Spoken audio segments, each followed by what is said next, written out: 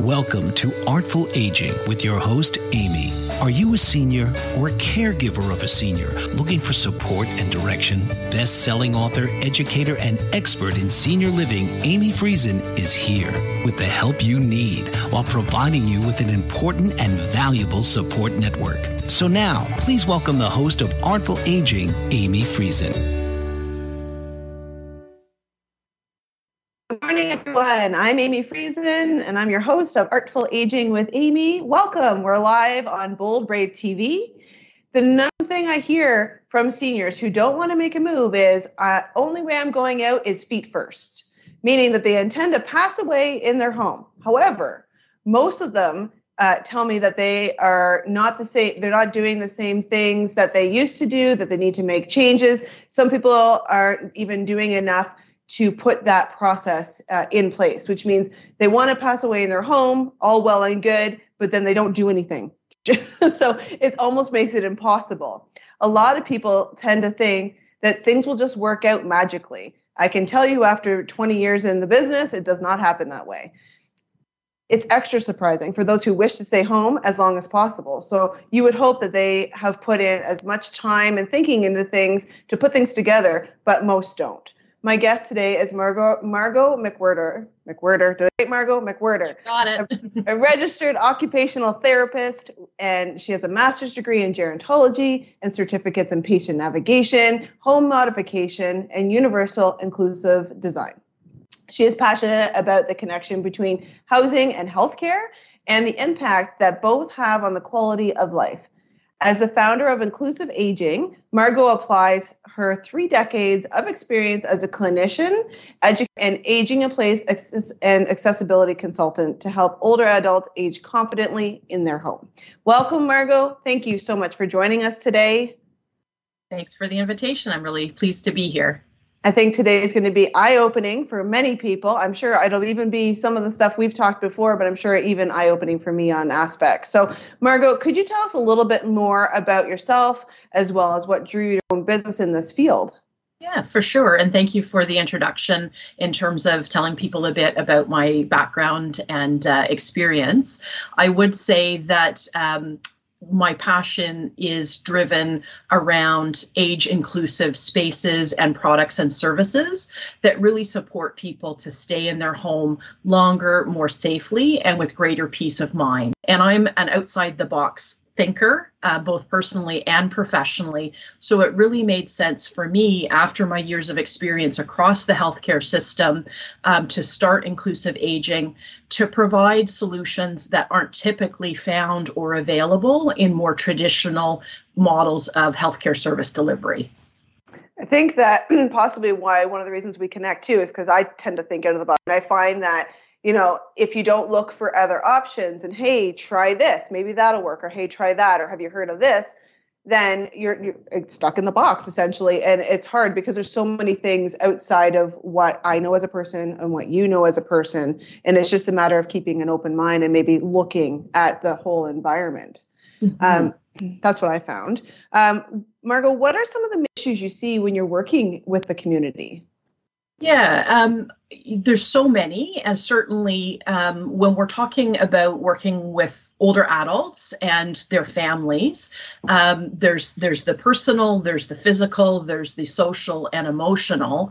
But really, when people get to a certain age and stage of life and start to encounter the healthcare system, which they may have had limited experience with previously, because one of the things I like to remind my clients and families is aging is not a disease. Aging is just life at a later point. So where people may not know where to begin, when to begin, where they may encounter fragmented silos, service delivery and even information, it can be very hard and quite frankly overwhelming to know what to do, where to go, whom to ask, and then how to start to integrate that. The other thing that I do see, and I think a lot of it is predicated or based on internalized ages, where people kind of adopt or accept a lot of the social messaging about what later life is or can or should be. And so that almost feeds into human nature being reluctant to change. And so there's a deferral or a delayed reaction or decision making. And then perhaps either excess, or not excess, but giving up control to others. You know, we often hear about older adults deferring to medical experts, but then the flip side is hanging on to control with dear life and not really saying, you know what, I think I need to cast a wider net and find out who are the experts within my own family. But then beyond that, who I can look to ask for help. Right. And I think I've said this on another previous episode that, you know, aging is something that, and in my world and retirement living stuff, is stuff that families generally haven't dealt with.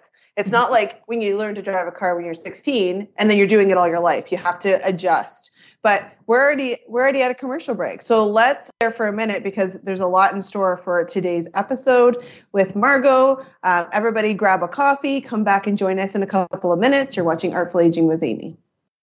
Welcome back. Today's show is all about aging in place. It's one of those terms that is thrown around quite a bit, but it can mean quite a few things.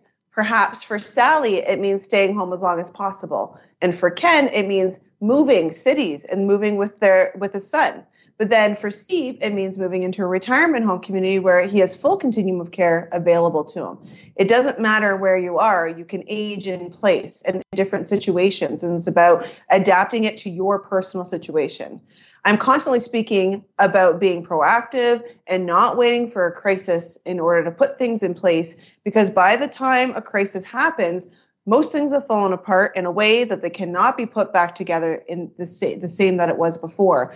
And this is also where we see a lot of hospital visits and moves to retirement homes and long-term cares homes. But people don't choose at those points when they're in crisis. So the idea is to be able to make your choices, not have your choices made for you. Margot, if a senior is looking to age in place, wherever that may be, what type of mindset would you suggest starting the process with? Yeah, well, we talked a little bit about mindset in the last segment in terms of not internalizing some of those ageist messages. I think the other piece, and you spoke to it well also, is of being proactive and making choices. Also thinking about the fact that people get to later life by hopefully being quite adaptable and resilient. And so rather than avoiding or running away from change, actually look at aging and aging in the right place as involving changes that can actually help you continue to live life to the fullest on your own terms and with your own goals in mind. Yes, sometimes, life does happen and we have to experience transitions that we didn't expect. But if you have that resiliency and that adaptability in terms of your mindset, it's just like, okay, so here's a change and I have the skills from a lifetime of living that I can adapt to that, rather than staying fixed and focused and almost stagnating in place. You see me going like this a little bit. It's about weaving, right? And it's, it's not a straight line. Nobody's life is a straight line. It's not going to happen exactly how you want it, but it's about throughout your life. I think this will get a little bit easier as other generations come up, that throughout your life, people are getting more maneuverable, technologies coming in, we're doing different things. And so the mindsets are all changing. But right now, a lot of the folks that I work with are frozen in what to do because they just have not even experienced it. A question I'm asked all the time, Margot, is how much money? So everyone is trying to budget for the future. It's not as easy as buying other things like a car or a house or a picture frame or whatever. It's challenging. And a lot of what we need as seniors comes down to the combination of preference, care needs, and budget. So home modifications and assisted devices can range quite substantially depending on the individual and what they need. Margot, can you give us a sort of ballpark of what costs might look like? Yeah, well, it certainly is highly variable, and recognizing that somebody who experiences either a major illness or a debilitating condition like a stroke, that the costs may be quite significant, because you're not only factoring in the costs of home modifications, but possibly also enhanced care and other equipment. I do like to point out that when we're talking about home modifications specifically, it will also depend on the structure of the home, and that's where working together with a contractor is so valuable. The other thing to consider is that there are a number of low or no cost home modifications that can make a space usable and functional. And then when we start to basically evaluate, as an occupational therapist, I'm going to evaluate people's ability to do activities within the space they have, and then recommend, prescribe equipment as well as home modifications. And some of those things may be tens of dollars in terms of, bathroom safety equipment. And then it could range up to tens of thousands of dollars if we need to be looking at, residential elevators or modifications to a bathroom or kitchen to make them more usable and functional. The one other piece that I like to emphasize is there is a cost to doing nothing in terms of your quality of life, in terms of your health and safety, and not to minimize or ignore that sometimes when people experience physical illness, it also then affects their emotional and social well-being, because they become isolated. And if they live in a home that doesn't work for them and that keeps them trapped within their home, then spending money is actually not a good investment in themselves. I'm so glad you said that, because there's a lot of people that don't make any decisions, but what they don't realize is not making a decision is making a decision. They're setting themselves up for failure. And a lot of people don't want to plan, don't want to look into it, don't even want to get the advice, don't even go to YouTube to look at advice, right? Like, there's so much free advice, there's so much extra stuff people can do, and then there's super specialized advice, and even that is not that costly when you're looking at your life and being there for the things you want to do and for your loved ones and all of that. So making no choice is a choice. And it's upsetting at some points, because you and I both deal with families that are just not making choices, but making choices. So on top of the cost, folks are also often looking to understand the private and public care systems, how much home care is, how much retirement living is, or long-term care is. Margot, in your experience, when should someone be adding in home care to assist or start looking into another living situation? Yeah, so I think just to back up a little bit in terms of talking about costs, the other thing that I think it's important to emphasize or recognize is that that's where speaking with your financial planner or your bank, because they often have very good resources and algorithms that they can help you to understand what your financial picture is and what you can afford. Mm-hmm. In terms of thinking about, is it time for me to add in care or even to think about change I'm living? I have to say, it's a bit like waiting until you're thirsty to take a drink of water. You always should plan ahead and make moves and decisions, or make changes before you think you need it and before you're ready. Because if you wait too long or too late, that's when catastrophe could happen. With regards to sort of some specific kind of triggers or risk factors that individuals or families could be thinking about, number one would be falls. Even a single fall should be a wake-up call.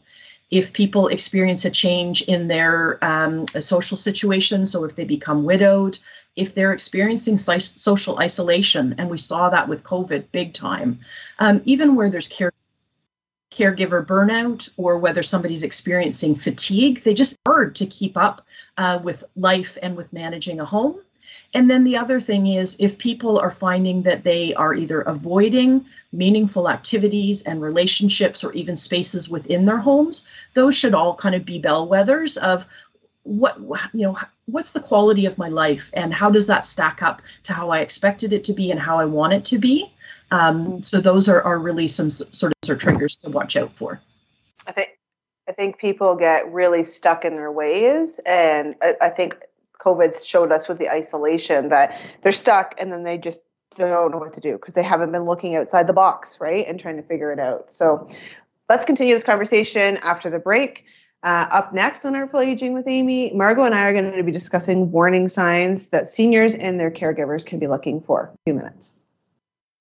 Hi, welcome back to Artful Aging with Amy. Thanks for joining us today. Before we move on to the warning signs, I just wanted to add in a little bit, another question for Margot. Margot, can you tell us, is there any funding available for those who wish to remain in their home? Yeah, so there are a few different resources. And as I said before, talking to a financial planner or even an accountant from a tax advisor perspective is helpful. Recognizing that even things like government funded home care in terms of services, not everybody knows that it exists. And then with regards to funding for home modifications, it really come down to some tax credits. And then some people may have extended health benefits or coverage through Veterans Affairs. Certain provinces actually do have a little bit of specialized funding for home modifications. And then finally, there is charitable organizations such as the March of Dimes, which can offer, I think it's about up to $15,000 for people who are eligible. And that's often a cost sharing arrangement. Perfect. And wouldn't you know, I have a tax specialist next week coming on, Margot, like I was telling you. So we'll get some more information there as well. But we're, Artful Aging is all about giving people as much information so that they can do other things or make plans. But and the tax benefits and the claiming and stuff is really difficult for people because it's just like what we were saying. It's like foreign. Nobody knows or understands what is happening in the tax world or what they can claim as they get older. Something as simple as disability tax credit, right? People just don't know about it, right? So let's discuss warning signs and what seniors could and should look for when this life transition is happening, a sign that perhaps people should change up what they're doing to be safer. Margot, can you give this in our audience a little bit of advice and a few tips, perhaps? Sure. So I think following on some of the warning signs or triggers and symptoms we talked about before, really specifically thinking about if you see in yourself or in a loved one any physical or cognitive changes and losses. And, we always are maybe hypervigilant or really aware memory loss or confusion, or that people seem to be coming lost in familiar environments. But we also have to pay attention to things like change in weight or food that doesn't seem to get eaten. If somebody tends to start ordering in meals a lot more, if people are missing medications or having trouble scheduling appointments, those are all kind of signals that there might be something going on that bears further investigation. We also need to recognize that in some cases, what people think of is, oh my gosh, this is the start of dementia or Alzheimer's, could actually be a treatable medical illness, whether it's a urinary tract infection, it could be hearing loss, lots of different things, including like depression or anxiety. So having those conversations can be really instrumental. And certainly COVID, as we've talked about, changed everything in terms of what we think is of normal living, let alone aging. So in terms of just some kind of quick tips, number one thing I emphasize is lighting. If you choose and improve better lighting for your home, particularly on the stairs, that's critical.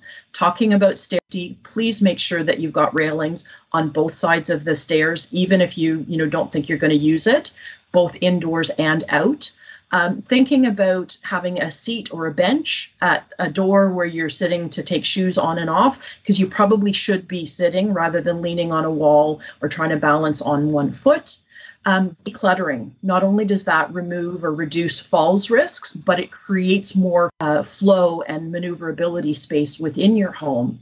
And then things like grab bars, non-slip bath mats, bath chair, handheld shower, because the bathroom being a wet space is a huge area of risk that we want to make sure we address. And then, don't forget from that holistic, comprehensive perspective, think about meal service, think about fitness and exercise, think about a medication checkup with your pharmacist, and then annual vision and hearing checks, just to make sure that you are basically staying in top health and looking after yourself from a holistic standpoint. May I just add to get rid of the throw rugs for the love of money. That's sort of occupational therapy 101 is grab bars and removing throw rugs.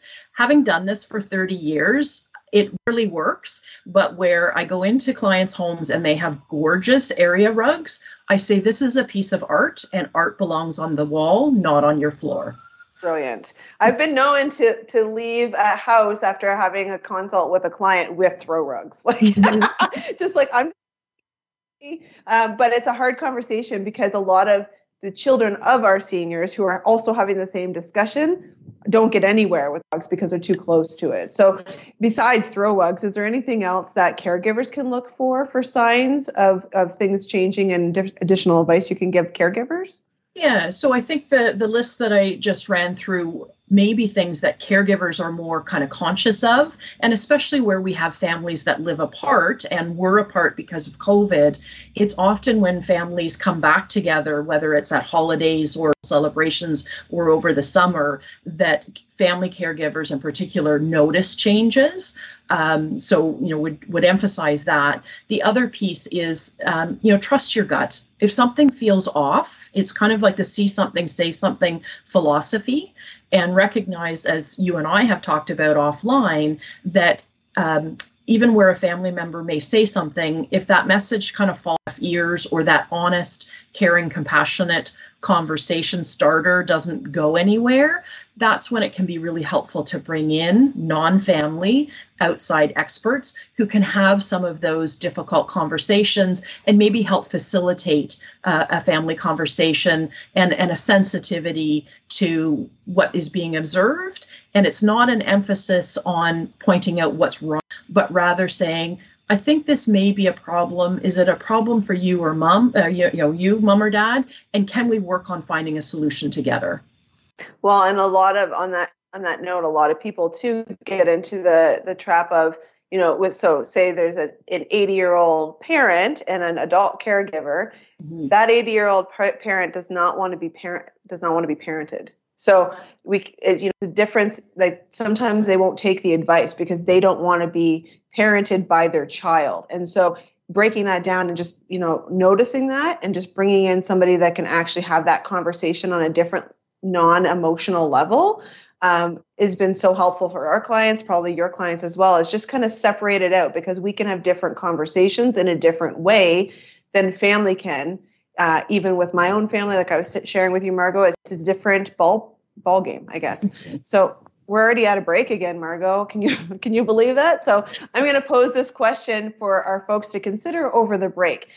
Do you see these warning signs in yourself as a senior or in your loved one as a caregiver? Have a think on that over the break, and we'll see you in a few minutes. Welcome back. I'm Amy, and this is Artful Aging with Amy, and Margot is joining us today to discuss all things aging in place. There are a lot of misconceptions surrounding aging in place. Not everyone or every company has the knowledge needed to make things safer for seniors. It takes very specialized knowledge to make things better for seniors, to give the proper advice. A lot of people, would use a contractor that they used in their 20s for a house, but then they want to do a renovation in their house now, and that same contractor might not have the knowledge base for senior safety. So just as an example. So Margot, perhaps let's look at the home as a whole. There are many things that can be done in a home in order to make it safer, but it's not always the best choice to do things, as they could maybe negatively affect the resale value of the home, or cost of doing them might just be too high in comparison to other choices. Could you give us a little bit more insight into this? For sure. So first things off, really important for people to understand that there's home modifications and home renovations. And then there is that within the context of universal or inclusive design. And universal design is just good design. So that means that it's gorgeous, it's functional, it is actually in demand, and it doesn't reduce the value of your home or affect the resale value. It actually can contribute to that. Recognizing that more and more contractors, occupational therapists, interior designers, etc., are taking additional training to learn about universal design. And in fact, the Canadian Home Builders Association has just this week launched their adaptive program. in order to build capacity and knowledge amongst people across professions. I think that what also is worth mentioning is that where costs do start to add up and people kind of go, oh gosh, what have we done, is where they involve somebody and not involve an occupational therapist who can basically identify what are the needs for you today and also do a bit of forecasting for the future, so you're not spending good money after bad. I've seen examples of where, people have gone ahead and put in a stair lift, and I'm not bashing stair lifts, but they're not the right solution for everybody. And similarly, there is a massive difference between a step-in shower and a zero-step shower. And I see this constantly with contractors who simply don't know the difference. Mm-hmm. I think that also when we're talking about inclusive design being gorgeous and attractive, a lot of people don't realize that this is what's happening now, right? This is like there's movement to make things beautiful and safe. And so a lot of people don't fix things in their home in a way that's safe for them. Like they don't want to put a grab bar in because grab bars are ugly. But there's a way to they're not all ugly. Ugly. That's right. They're not all ugly, right? And we know this, but if you're in your box in your own way, right? It's hard to know that. So what about downsizing to one level? Many people feel like that's going to everything. Margot, are they correct? It certainly can solve a lot of the problems when people are challenged with medical or mobility issues, because maybe it's not that they are immobilized physically, but they do have issues with limited endurance because of cardiac or lung function. So moving to one level can be a huge help. I like to work with clients and families and remind them that it's not simply moving a bed from upstairs down to the living room, because then you've got a cluttered environment where it's harder to maneuver and move about the space, as well as more difficult for caregivers. I recently worked with a family where we had to move the gentleman down to the main floor, and that literally took weeks in terms of clearing out what was an office come his bedroom. And so, that's a really very specific example. The other thing is that, as I talked about before, if all you've done is move to a single, main level of your home, but you can't get out your front door, then what have you gained? You have to think about it sort of in terms of whole home and whole living. And then for people who are maybe downside, moving into a condo or even a retirement home, think about your abilities now and for the future. And if you have a choice, please don't choose the room or the suite that's farthest from the elevator. I've worked with another family where both the husband and wife have some fairly serious medical issues, and they have a gorgeous condo, but it is literally over 250 feet from the elevator, and that stops them from going out and accessing the community. And then you have another problem, right? You just have one problem after another. You have to be careful, even the people we see as well. And, even when they're moving to retirement living, a lot of people are wanting information and knowledge on full continuum of care because one, they don't want to move again, but also it's like, how is this set up? And that's what we help advise on. It's like, is the bathroom off of the bedroom or is it around the corner? And for you specifically as a senior, does this work, right? Sometimes it does, sometimes it doesn't. It's all individual, but it happens all the time. So it's a good point about, you're not just downsizing to one level. You're also not bringing everything with you. You're also, making sure things aren't cluttered. So I think a lot of people miss that mark when they're looking at downsizing. Are modifications to the home as important as personal care or support services, Margot? Yes, I think they absolutely can and should go hand in hand. And what many people don't necessarily appreciate or think about is that we live in a designed world, and our designed world is not actually age-friendly or inclusive of people across the spectrum of ages and ability. So I'd like to talk about a well-designed home and home environment and physical space as essentially being a silent caregiver. because the space and the objects that you come into contact with and use every day either will enable you to be safe and functional and comfortable, or it can disable you either catastrophically or at least prematurely in terms of making everything and everyday activity that much harder. But that's not to say that changing your home or modifying your home or even moving is going to be the full solution. Again, it has to be that whole home and whole person approach, recognizing all of the aspects we talked about earlier with regards to need, budget, wants, and goals, and recognize that in some cases there is a compromise to be made, and there might be restrictions on people's budget, or they simply may not be prepared or wanting to sort of think of taking on a lot of change all at once. And that's another piece to consider is working at the individual's pace to make changes, but then also recognize when we kind of have to put pedal to the metal and really get changes and modifications quickly in order to avoid problems down the road.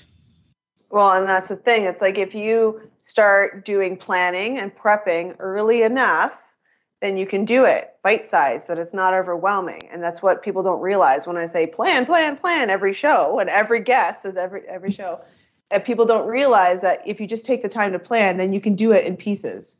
But if you don't take the time to plan and you're going to like rip a Band-Aid at the end, right, it's going to be this crisis situation and you're in over your head, right? So it's different for each person, but I'm glad to say that, those like that you said that the home support and the modifications do go hand in hand, because they're different types of services, but you're a whole human being that need those different things from mobility versus, your actual physical care. So it's time for another break. Artful Aging with Amy on Bold Brave TV. We'll see you in a few minutes. Welcome back to Artful Aging with Amy. I'm your host, Amy, and Margot's joining us today to talk about aging in place and home modification and all the rest of the stuff that's come up, because it's all intertwined. I come across this issue a lot of my time, the one that so-and-so knows better. So many people default to the doctors, a family member, a friend, when really they should be looking for people and businesses that specifically specialize in what they're dealing with. We get that all the time. A friend tried this retirement home, therefore that's the retirement home we're going to go to, without actually thinking of their own physical needs versus needs. It's very, very frustrating as a professional, I have to say. But it's about, bringing in the extra advice from somebody or a business that's actually seeing these things in process, not just taking advice of one person or a certain, a doctor or a family member, like I said. Even though you've been going to a great mechanic all your life, for instance, for all your car driving life, that doesn't mean that you can actually have advice from them for care purposes. So you go into your mechanic, they're taking care of you all your life. They're your best friend and mechanic. And then you've got a care problem coming up and you say, hey, Joe, my mechanic, how do I solve my hip problem or my arm problem? Or, my son has dementia or whatnot. It goes all over the place. And so you can't just take advice from trust. You have to bring it all together. That goes for family members as well, I have to say. So many family members try to help without even consulting a professional, which could be putting themselves or their loved ones at risk. So a lot of people say, oh, mom, you don't need that. Let's do this. But they haven't actually thought about all of the scenarios, which is why OT is so important. Margot, for the seniors and caregivers watching, where would you suggest, or what should they start with if they're beginning to notice the warning signs that we spoke about earlier? Mm-hmm. Yeah, I think that it is important to sort of cast that wide net. And, I'll do props to my own profession. I'm a huge advocate of people reaching out to an occupational therapist, either within the government-funded home care system or folks self and others who work outside of the system. The advantage is that we often can take the time and spend the time to look at things very holistically with clients and families. I often describe occupational therapy as like the Swiss Army multi-tool of healthcare professionals, because not only do we know a little bit about a lot of things, but we're very functional and practical. And so we, to the clients and families with their, breadth of experience. And you know what, if they ask Joe, the car mechanic, for advice, Joe might have some very relevant experience, and so being able to weave that in as well can be so invaluable. The other advantage of folks like yourself and myself, where we have a huge network of people, if I come across a client and family who are looking for advice, they might work with me to facilitate a process and to help them identify their goals. But then it's a lot of information and referrals and basically linking them and helping them navigate the complex system so that they get unstuck. As a wee bit of a shout out for private professions like ourselves, a lot of people, because we're in Canada, our healthcare is comped right from the government. So a lot of people are looking for these free services for the government, but there's just not enough, or they're not specific. So people are a little bit hesitant sometimes if they have to pay out of pocket for a private service. But what I have found, again, trying not to toot my own horn, but what I found is that in the community, as private businesses, we have a wealth of knowledge that government doesn't necessarily have. And so if you can figure that out in the community as well, and even, use both or combine the two, don't be stuck on necessarily the dollar amount. Yes, people are on budgets, but try to work past that to understand that there's a lot more things at play than just getting a free service or free healthcare or free whatever. Wouldn't you say, Margot? For sure. I'm a firm believer in talking about transformation rather than transaction and looking at value for money. I used to be a home care OT. I used to train home care OTs, but now I absolutely work within a hybrid system, and I have care coordinators both from public, government services as well as private agencies who I work really well with, and we complement each other. It's not about competition. It's about collaboration and getting what is best for the individual and family. Well, and the thing is, sometimes as a private business, we actually know of the public system better, right? So people, think, healthcare, therefore we should be able to find it from the government, and trying to go through the government sites and things like that. And it's really difficult to find, even for you, it's hard to find. And so sometimes hooking into a local service that's private, not only can we offer you maybe more rounded, holistic service and referrals out to others because we're doing it every day, but then we can also say, hey, have you looked at this as a public service? Have you brought in this? Like long-term care is a public service, for instance. But a lot of people just don't know how to put those services together, right? Yes. Yeah. It's been very challenging for many families. So, Margot, I think we're going to wrap up today, and you're going to join us back on season 2 because we're going to be talking about all other things. But for more information on Margot, please head over to artfulagingwithamy.com. There you'll find Margot's bio. You'll find a link to Margot's site and all the extra information there. So Margot, so much for joining us today. I really appreciate all of your advice. It was, like I said, it was even eye-opening for me, and I love having conversations like this because I often find that the back and forth between professionals, if people can witness it, is usually eye-opening, right? So thanks so much for coming on today. Thank you. It's been a lot of fun, and I appreciate the opportunity to speak with you and your listeners. Awesome. We'll see you soon, Margot. Coming up next after the break, join me for my top tips to make the most of your seniors years. Those are for people who love the Coles Notes version and just want a tidbit at the end. I hope you'll stick around for a couple more minutes. Come back and join me on Artful Aging with Amy in a couple minutes. Welcome back to Artful Aging with Amy. I'm your host, Amy. I hope that you've got a lot of information out of today and started the wheels turning on different ways to start planning for your future. Let's go over some top tips that I think will help you make the most of your senior years. So, of course, my top tip would be plan early and often. So as Margot and I were talking about, a lot of people at this moment in time get to being a senior, but they don't have any experiences or anything in plan. And so the idea is, if you can start planning earlier, then you can take little tiny steps to the point when you become a senior, you need to make bigger steps.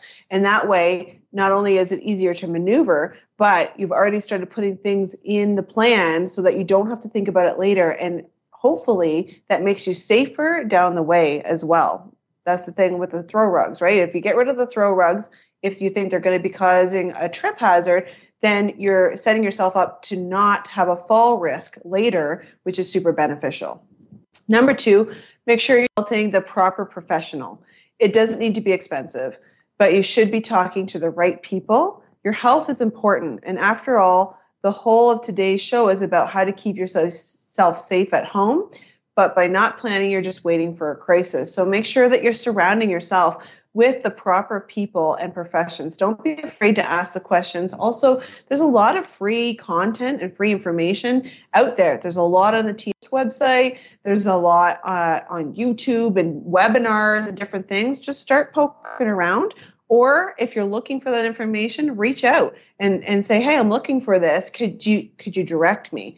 There's lots of professionals willing to help without cost and without significant, setting up down the way that you have to have certain services or anything. There's a lot of people that just want the best for our senior population, so make use of them.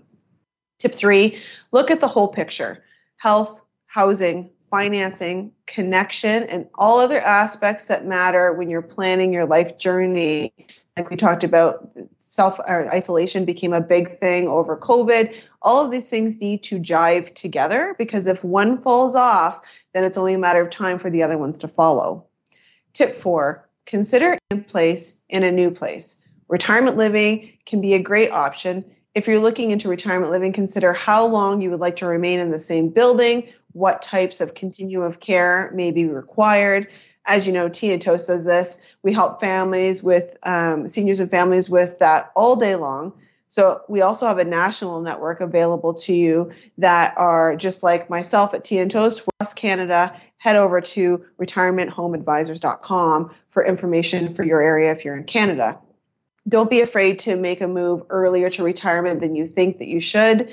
A lot of people do that in order that they can age in place and not have to worry about the various things that come with home ownership or condo ownership, or even renting in an apartment building. So there's definitely lots to be considered, but don't just take one look at it. Make sure you're kind of looking at the whole pie. On next week's show, it's that time again. Like I was saying, we're going to be speaking with a tax specialist. We'll be speaking with Sarah Bowie of Bowie Financial on all things retirees and taxes. So you don't want to miss it. Next week's episode might actually put some money in your bank account. So let's see if we can do that for you. If you've enjoyed today's show, please like and follow artfulagingwithamy.com on YouTube or Facebook. Help other people find this valuable information and share it around your networks, because there's lots of people that are struggling. Don't say that. Thank you for joining us today on Artful Aging with Amy on Bold Brave TV. From me to all of you, I hope you have a wonderful Wednesday. You've been listening to Artful Aging with host Amy. Many folks just like you feel they're alone in their journey in helping a loved one or caregiver. So tune in each week and let Amy show you that help is around the corner and is just one conversation away. Here on Artful Aging.